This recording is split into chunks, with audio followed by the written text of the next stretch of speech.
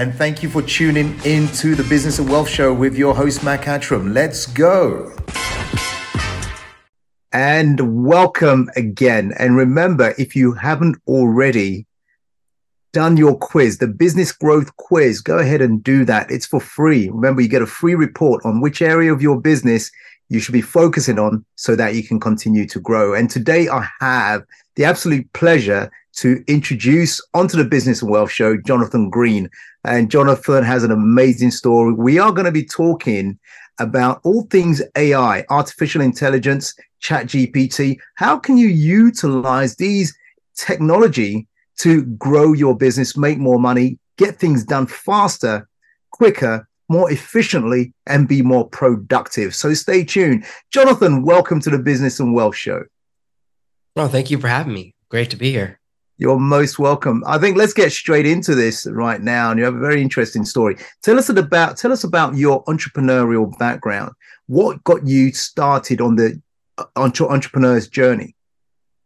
I've always dabbled as an entrepreneur, even though I never thought of myself that way. I never thought I could run my own business, but I'd always started side businesses, whether it's a tutoring agency or buying a whole pizza and selling slices off in the dorms in college, anything like this. But I never thought I'm an entrepreneur because we never hear that. So it was only when I was like dabbling in different things and launching a blog and playing around online, and then I lost my job, that I started to say, you know what, I'm going to go for it. I don't like this feeling where someone else can decide if I'm allowed to work or not tomorrow, if I'm going to get paid or not this month. I want to take back that level of control. And that really began my journey, just that desire to never have someone in the position where they could fire me or yell at me ever again. I get it. And I know exactly what you mean. I remember quitting my job more than 2 decades ago. And I remember I quit the job because of, I had a disagreement with the regional manager. And I decided, look, I'm going to go out on my own. So I know exactly what were those few weeks, few months like on your own, where you're not answering to anybody, but you are suddenly having to wear all the hats in terms of sales, marketing, getting all these things done? It's hard. Like, I would love to tell you that the first day of starting your business is like a dream come true, but it's not. It's really, really hard. It's really scary. You put in crazy hours. It's like we complain about, and it's that old saying of like, you give up a 40-hour-a-week job to start your own 100-hour-a-week job working for yourself. So you end up working 14, 18-hour days, working all night, doing what, but the thing is, at least you're in control. Like, it's your decision that affects everything. So there's a big trade-off, right? You have total control. You get to decide, do I work today or not? There's no one who's going to tell you what time to get up. There's no one who tells you what time to go to bed. There's no one who complains if you are late. You have total control, which also means all the risk and the reward is all of yours. So it took me a while to get things really successful, but I started making money within a couple of weeks. Just got really a lucky element. Wasn't making a lot of money, but just that first taste of success. So it was just a lot of hours and just that commitment. I think because I was like, I had such a strong motivator. I never wanted to feel that way again. So that pushed me through those tough times that some people just don't make it through. Some people just go back to work because they don't have enough motivation to keep them out of that cycle and they give up too soon. Absolutely. And making that decision has allowed you to live a certain lifestyle now. Tell our listeners, watchers, the lifestyle you live now that you are clearly happy with. Yeah, I live on a tropical island in the South Pacific. It's an island, so there's a beach in every direction. It's where most people come here for 2 or 3 day holidays, but we live on vacation. I'm like, when my wife is like, we should go on vacation, I'm always like, we already live at vacation. we live at vacation. I love that. Yeah. Like, I never thought I would have a house this nice. My house is unbelievable. I never get up and think, wow, this is what I deserve. Every day in the house, I'm amazed. We have so much space. We have a pool. I have a gym so I can exercise in the house. We have a little basketball court. It's smaller than a half basketball court, but that's like, to me, that's crazy. The fact that we have that is so unbelievable. There's so much room, so much space. The kids are in an amazing school and I'm able to work from home. So I'm around them all the time. That's why I mostly do interviews at night. So they're asleep, but they come in the room all the time during the day. And all of that is just possible because of that one moment. And it Right. just started from there. Yeah. And you're absolutely you've done something where a lot of people would just dream of, think of. In my book, The Millionaire Moment, I talk about the moment that you make a key decision for your life. And when you make that decision, you're committed to it. Sure enough, in a few years' time, if you stick to it and overcome all these obstacles, you will be there. And you've made that decision for you and your family. 4 children. Is it 4 children you have? So far. Oh, so far. And living in paradise. Fantastic. In the Philippines. Fantastic. Listen, let's get into your expertise. You've been teaching and been showing people how to use AI technology, ChatGPT. Why are those tools so important for business owners and entrepreneurs at this age we're living in now? We're going through a real tech revolution, very similar to the 1990s when the internet started becoming available to everyone. And there was a huge change in the way businesses operated. Before that, businesses didn't even use email. Now, there's no business that could even imagine not using email or not using a cell phone, right? And these are technologies that are 15 years old or 30 years old. They're not that old. So right now, the way my entire tech stack has changed from last year because these new technologies are faster, easier, and more affordable. So it makes a real difference. So companies or individuals, even if you're an employee still working for a company, if you get left behind, you're going to get pushed out of the market because there's these phases that a new technology goes through. And we can look at it in schools. With schools, when they released graphing calculators, when those became affordable in the 70s, they were considered cheating. If you used a calculator to do your math exam, it was cheating. But when I went to high school, it was mandatory. They expected you to use a graphing calculator and show your work on the calculator. Yeah. So it goes from cheating through phases where it gets integrated. Eventually, it's mandatory. That's such a change. And in the same way, that's how email is. You remember in the 1990s when you'd see a job listing, it would say like Outlook skills, a plus, or like great if you know how to use Outlook. Whereas now you don't see that on job listings, not because they don't want it, because it's an assumption. If you go in and say, yeah, but how do I do email? They'll be like, what? Which planet are you living in? Yeah. That is how people are going to look at AI, whether it's ChatGPT or a different tool. The AI stuff is here to stay, and it's going to be the same question in 5 or 6 years where they go 3 to 5 years of experience with AI is mandatory to even apply for a job. So we have that period now where it's kind of optional, but it's not going to stay. It's not really optional. All the time. I remember when I got out of college, every job was entry level, minimum wage, 3 to 5 years experience required. It's like, that's not what entry means, right? It's so hard to get that first job because they all want you to have experience, but how can I get experience if I can't get any job? So it was really hard for me to enter the workforce. That was 20 years ago. So if you wait and in 3 years, someone applies for a company and wants your job and they'll take less money and they can do twice as much work because they use AI, you'll get pushed out and you can't get back into the workforce because you have to wait 3 years to get that experience. And then it's too late. So it seems optional, but it's kind of not. Right. Thanks for that. Listen, apart from ChatGPT, which is an AI tool, are there other such, because a lot of people would have heard of ChatGPT, they would have dabbled in it, whether they're using it fully or not, we'll come to that in a moment. Whether they're using it correctly and making mistakes or not, we'll come to that in a moment. But what other types of tools similar to that are there that would make productivity, what that will increase productivity, increase efficiency for the business owner or their team members? Sure. With the advent of AI image generators, you no longer have to sift through a stock photo website and hope you get a photograph that kind of looks like what you're looking for. All of the actors in stock photos are from Eastern Europe. So you always have that Eastern European look because that's where all the pictures are taken. So it never looks quite right. It's always it's clearly not a street in America. It's clearly not a street in England. It's obviously a street in Bulgaria that they've kind of buzzed out the signs, but there's always a little something, right? And you're going through that. It's a huge time suck, and it's not a unique picture, which means other people can use it. I've seen multiple books have the same image on their cover, and I'm like, oh, that's a bad feeling, right?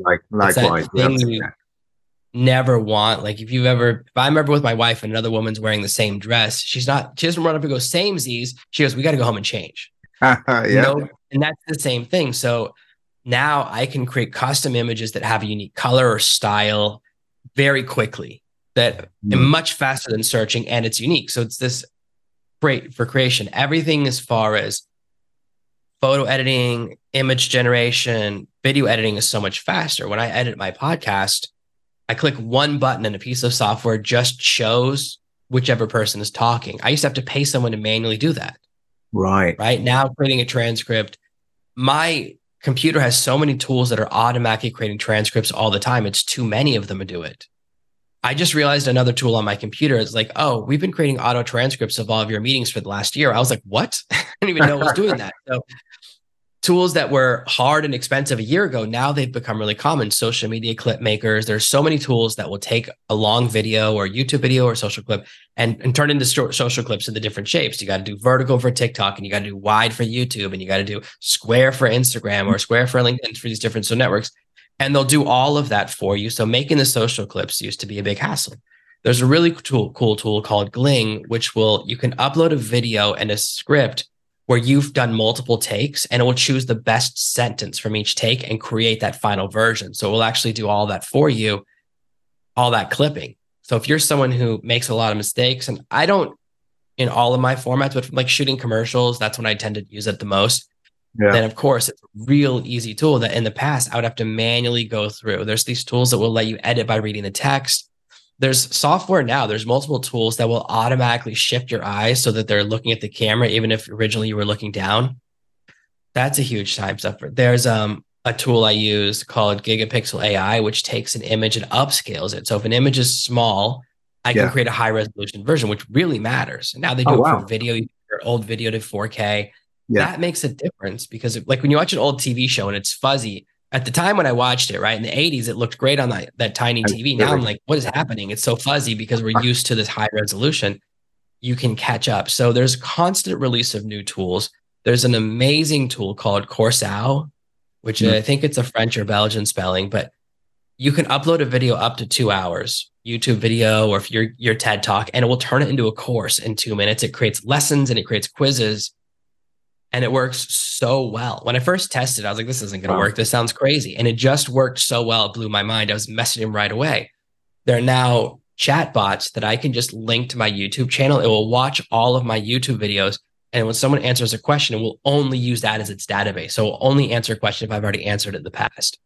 So instead of just giving a general answer, it has like this really controlled database. And these tools are all like $5 or $10 a month. They're no longer really expensive. So they're so many tools out there that can really help you. A lot of our experiences, like the thing about chatbots is everyone has had a bad experience because every company uses them wrong. Every customer uses a chatbot for customer service, which is a terrible decision. It guarantees a negative experience for the customer when you use a chatbot for customer experience. And here's why.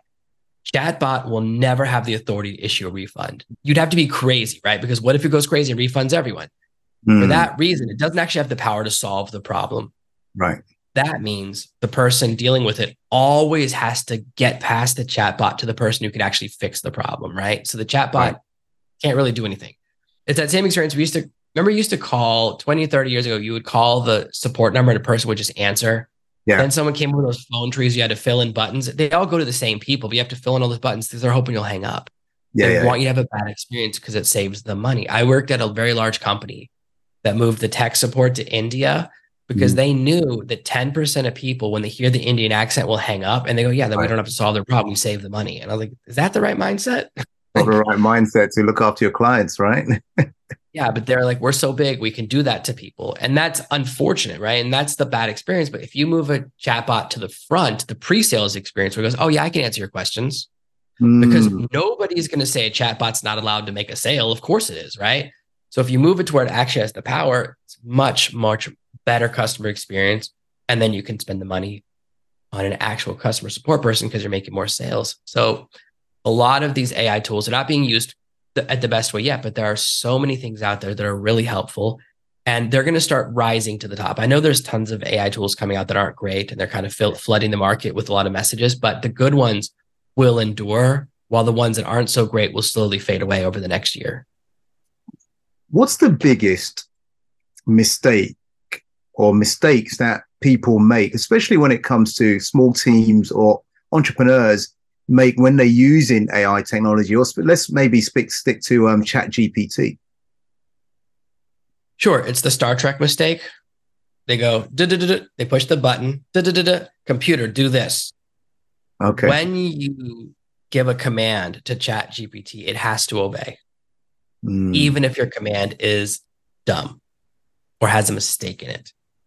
It's not allowed, the way it's programmed, it's not allowed to tell you, oh, I don't have the right information, or I can't do it correctly. And it has to give you an answer. Right.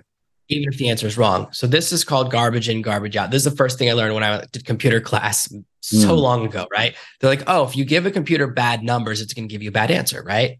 Right. So that's what happens if we're still using the command structure. We're ignoring, the name of it is chat. It can actually be conversational. If you switch to a conversational mode, you bypass this mistake. So instead, I call this the master prompt. This is the game changer for any AI you're dealing with. Say, AI, I want this.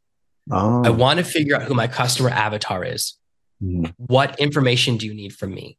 I want to write an email telling my business partner we shouldn't work together anymore. What information do you need from me? So it doesn't matter what the task is. What this does is it flips. Now, instead of you having to think of the right command, it will tell you what information it needs. It's giving it permission to ask you for the data that it needs. And it's turning from one prompt, one answer to a conversation. Hold on. You just said something. Hold on. I want to make sure people get this because I didn't even know this. And I use ChatGPT. So I want to make sure this sinks in because you've just given people a golden nugget right now, which is instead of trying to think about what prompt to put in, treat it as a friend. Ask the question. You're saying at the end of the prompt, what information do you need? That's just golden right there. And you were saying it will spit out and maybe garner more information and then continue. Yeah. It will ask you and tell you exactly what it needs. So if you say, who's my customer avatar? It will go, well, here's 7 questions. And you can even say, hey, just ask me one question at a time because I don't want to be overwhelmed. Because that's what your friend would do. If you said to your friend, oh, I need your help writing an email, the first thing you're going to say is, to who? Right? They're going to ask those questions. Right. So you're just giving permission to ask. And this removes the need for you to be a prompt engineer. Yes. I'm well known as a prompt engineer. I'm great at writing prompts. Sure. But I always start, even when I'm writing a prompt, I start with a question to write the prompt. I have ChatGPT write the prompt. That's how I craft them. Every time I start with a question, I get a better result. It allows you to access this other mode of an AI where it's interrogative, where it's asking you questions, because it will tell you what it needs. And you don't have to guess anymore. You remove them because we all forget, right? Maybe I remember 6 of the things you need. Maybe I'll forget psychographics, or I forget like a certain demographic question. I forget to mention, are they college graduated or not, right? I forget one of those things that goes into an avatar worksheet. ChatGPT never forgets. The AI always asks those questions. That means that you will give it better information. And also you won't waste time giving it irrelevant information that it doesn't fit it. Perfect. So you're solving 2 problems and it allows you to get a really good result. And it removes the need for you to be a prompt engineer, to ask the right questions, to give it the right data, to guess what it needs. All of that expertise that you need as a programmer, an AI user, disappears because the AI takes over and says, no, I'll be the expert and tell you what I need. Right. And it just, everything gets easier. Right. So one of the big mistakes is then thinking that you have to study prompt engineering or become a prompt engineer in order to utilize that fully. I love the answer. Thank you for that. That's such a big golden nugget. Let me ask you, Jonathan, if this tool's out there, why are a lot of business owners, entrepreneurs resistant to using it? I'll give you an example. Just earlier today, I was speaking to one of our clients. She says, I've got to write this white paper. I said, what is it about? This, and that. When do you want to write it by? Well, I want to get it ready by the time we speak again in a few weeks' time. I said, what's stopping you? She said, I've just got to sit down and I said, have you used ChatGPT? Yes, I have. How did you get on? Well, we've got some information, but I've still got to work with it. So I pulled up ChatGPT and I put in certain words, and there it was, right in front of her very, very eyes. The report was written in less than 2 or 3 minutes, the white paper. So my question to you is, why are, a lot of business owners that I'll come across resistant to using this technology? Almost everyone has had a bad experience with a piece of content generated by ChatGPT already. Every one of us has read a social media post or seen a book review and said to ourselves, AI wrote that and it didn't look very good. We've all seen that, right? So we have all had a negative experience. Right. That's the first problem. The second problem is ChatGPT is the worst onboarding of any product ever invented. There's no welcome video. There's no instructions. There's no example prompts. They now, after 6 months, now when you log in, there are 4 example prompts you can click on them. They're all terrible. They're all things that no one would ever want to use. They're really randomly generated and they're completely unuseful. So they exist now. 4 example prompts are not really helpful. So the average person, or actually almost everyone, logs in and goes, well, they don't even know that it's called prompting until someone else teaches them, right? It's forced the secondary market. In the same way in the 1990s, there was this huge market. You go to GameStop and there'd just be stacks of guides for each video game because games didn't come with instructions anymore. Yeah. ChatGPT comes to no instructions. So that's why YouTube, that's why I exist, and books on Amazon, they all exist because there's no instruction manual. So we're trying to fill in that gap that they've forced. Now, I know why they do it. They do it because they're testing the user. They're using user inputs to generate data. Right. I spoke to someone who works at OpenAI about this, and it's like, well, yeah, but wouldn't you rather give customer a better experience? Not everyone has to be a research subject, but that's why they do it. They go, we don't want to onboard you because you could do anything. We want you to guess, right? It's like that thing where they say, what's that a picture of? There's no wrong answers, but you're afraid of giving the wrong answer. So for that reason, people are resistant because they've seen something bad. There's no onboarding, so they have to figure it out. That's tough. And when you try, you sometimes get a bad result. I was working on a LinkedIn article right before this call, and it kept giving me bad results. Like I didn't like the tone. It was too snarky. And I was like, the tone was off, and it was just, I wasn't quite getting the result I wanted. This happens. If you don't know that it's part of the game, you don't know how to adapt to it, then you get frustrated, you just give up right away. Right. So all of these reasons are reasons to pull back. Additionally, the fear, here's the big fear. I will use ChatGPT and my humanity will be stolen from my writing. It will no longer sound like me. Legitimate concern because people do that. So if you don't know how to use the tool, you have this fear. And that's one of the things I show people. You can still make it sound like you. You can use your voice, you can use your tone, and you can kind of get that perfect sound that still doesn't lose your humanity. It's still you, right? There's still a driver in the car. The car, yeah, it's a machine. It's faster, but you still need a person behind the wheel to choose where it goes. That's really how it works. So those are reasons people are resistant. It's very hard to get people to use new tools, but to also have kind of had a bad experience with the tool, not knowing that's not the normal. That's a bad user, bad experience. That's why it's happening. So those are the reasons why people are resistant. And of course, we've also been through a period of a bunch of really bad technological cul-de-sacs. Over the last 10 years, we had all these things with cryptocurrencies that appeared, then crashed. And then it was like these meme coins that crashed. And then it was 3D televisions. Do you know anyone who has a 3D television? If you do, they're probably not happy with it because there's no more 3D movies coming out, right? Right. That stopped. So that was a cul-de-sac. Then it was the metaverse. These companies invested hundreds of billions of dollars, and people are like, yeah, I don't want that, right? Nobody wants to wear goggles all the time. Right. So these cul-de-sacs, and then it was 2 years of NFTs and Web3. Yeah. Nobody knows what Web3 even means, but a lot of people are saying NFT, Web3, AI. They say it in a row, and it's like, don't do that. AI is not connected to those technologies at all. There's nothing connecting NFTs and AI other than people going, oh, I'm just going to name technologies because they're just giving it a bad reputation. So those are reasons why. Like I see people that think, and it's not that crazy. They go, oh, AI is a fad. There are people that thought the internet was a fad, right? They were like, oh, this isn't going to last. People will want to meet in person. Human-to-human interaction has value. No one's going to date online. That's crazy. So there are people who are the slowest to adopt a technology, but it's not that crazy of a thing to say, oh, 3D TV, metaverse, NFTs, AI. They go, yeah, three, the last 3 have been bad. I'm not going to jump on the 4th one. So that's kind of, all of those are reasons why people would be resistant and hesitant to jump in. Fantastic. You know, when I first came across you, Jonathan, it reminded me, in terms of what you had done, it reminded me somehow, popped into my head, a 4-hour work week.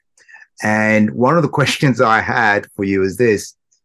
I know you know the answer to this. So I'm going to give you a scenario. If we have any listeners or watchers in the audience thinking, I want to have my life in my own hands. I want to wake up where I want to wake up. I want the sun on my face, or I want to be in the snow, whatever it is. But I want to live life on my terms. It doesn't have to be necessarily in the country I'm living in. But this is the dream I have, and I want to be able to work anywhere, make good money.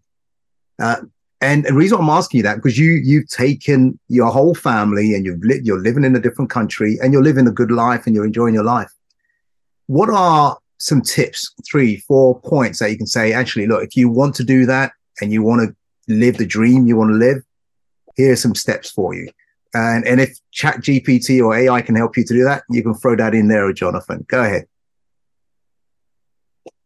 Step one is to write down your dream. What's your dream life? If you could live anywhere, where would you live? And then go do research. So people say to me sometimes, they go, oh, you live in a third world country. How are you even online? Where I live in my house, I have 2 high-speed internet connections. I have an 800 megabyte connection right next to the computer, and I have a backup 250 over there that's also hardwired into the computer. They're not even Wi-Fi. They're both hardwired into the computer. If one goes down, the other one goes. I also have access to another high-speed internet if I want it, and a satellite option here that's affordable. That's only $40 or $50 a month. That's 100 megabytes. So I have access to 4 high-speed internet options in my house, and I live in an island, small island, middle of nowhere. There are 2 5G networks. So I have a cell phone 5G network and my wife's on the other network. So we have 2 backups. We have 6 options for high-speed internet. So people don't make research. I find that most people watch an episode of Lifestyle of the Rich and Famous in the 70s or 80s and said, oh, living somewhere is really expensive. And I always say, well, what's the cost of living there? And they never look.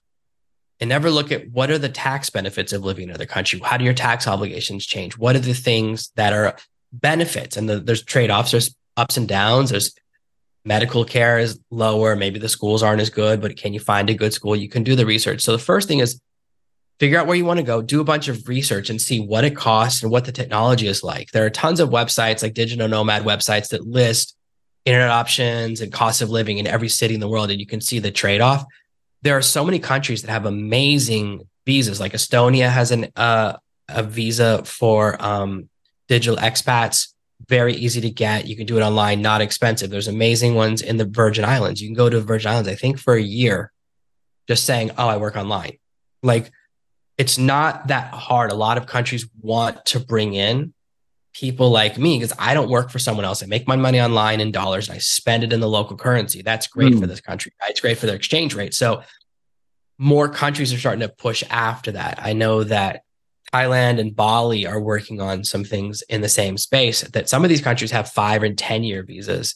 In Thailand, you can actually get a 20-year VIP visa and you just pay $10,000 or $15,000, which is like, okay, it's $1,000 a year. It's not that crazy, right? And you have unlimited everything to travel, no questions asked. You can buy property, live anywhere. It's like there's some ways to bypass that aren't that expensive, right? It's not that crazy for a 20-year visa. So all of these options exist if you just research it. Just by going from America to Mexico, just crossing the border, your costs for the exact same lifestyle cut by like 60 or 70%. So it's easier to save money than it is to make money. That's the first step, is to figure out your goal. Where do you want to be? Maybe you just want to pay off your house and stay where you are. That's fine. You don't have to move, but you have to decide, okay, how much money do I need to have in the bank and have coming in every month to support my dream lifestyle so I don't need to work for someone else?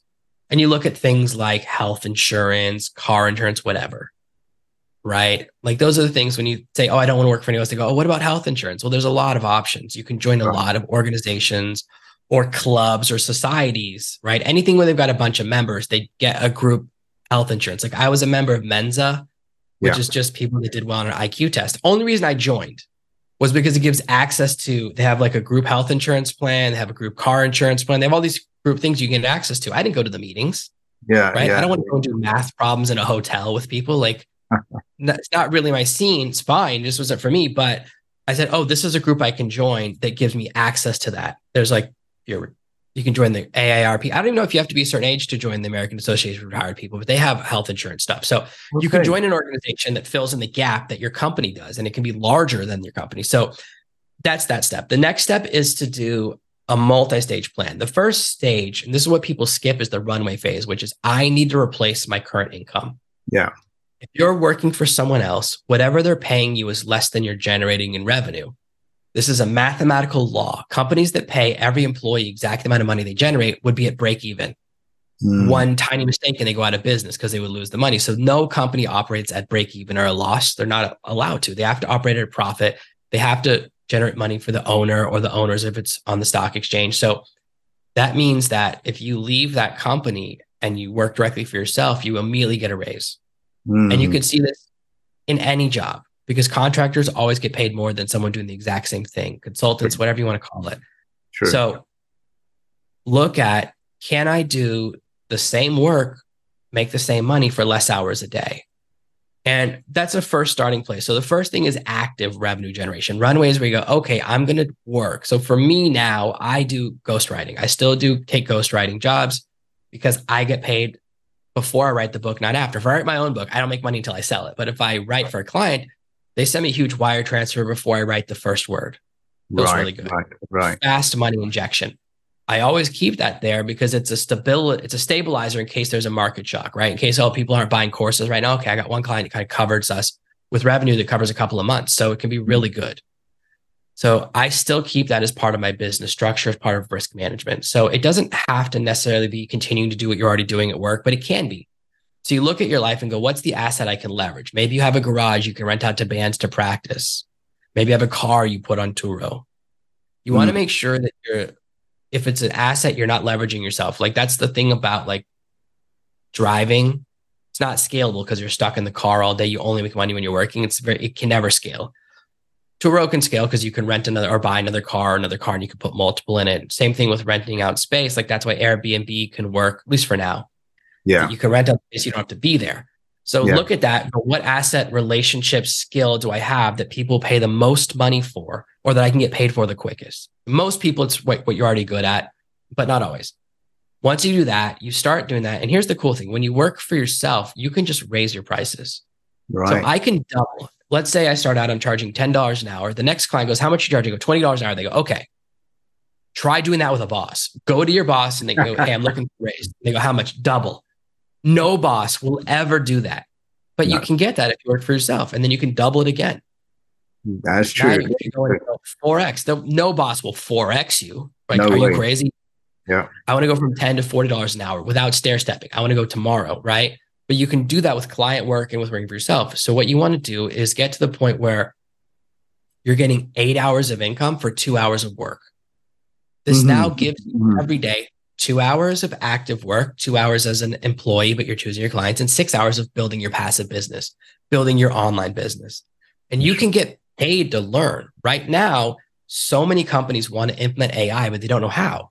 Yeah. They're bringing in AI consultants and they're bringing in fractional AIOs and all these people. And you can be in that wave because there's more need than there is supply. This is how I started. I started off with SEO. Someone hired me to do SEO for them. I said, great. They gave me a check. I took that money and bought an SEO course. I said, okay, now I'll go learn how to do it. People will pay you to learn. Wouldn't you rather gamble with the house's money? So if you want to master Instagram, become someone's Instagram manager. They will pay you. You'll learn on their account, and they spend half the day working on their account, half the day working on your account. Right. There you go. Learning, wow. Paid to learn. Some golden, great nuggets here. Amazing. I mean, you're a living example of how to live on your terms. Now, Jonathan, for those who want to get to know you, learn from you, what's the best way for them to connect or to learn more about this stuff you're talking about? You can go to servenomaster.com. If you Google Serve No Master, every search result is me for the first 100 results. So you're only going to find me or my podcast or my book, Serve No Master, or my website, Serve No Master. And you can find links to all my books. You can find a bunch of free stuff on my website about AI and how to get started. You don't need to buy anything. Get to know me. That's fine. All of it's right there at servenomaster.com. You heard it here with Jonathan. I want to say thank you, Jonathan, for giving so much information, so much golden nuggets, as I say. And thank you all for watching, listening from wherever you are. Remember to like, share, and also make some comments. Let us know what you got out of this. What was a thing that popped for you? It's like, oh wow, I'm glad I watched this, I listened to this. So please do that. Subscribe or follow, depending on which channel you're on. Jonathan, thank you again. I really, really appreciate your time, and enjoy your family and keep enjoying the island over there. Yeah, thank you for having me. You are most welcome. Until we speak again. Thank you.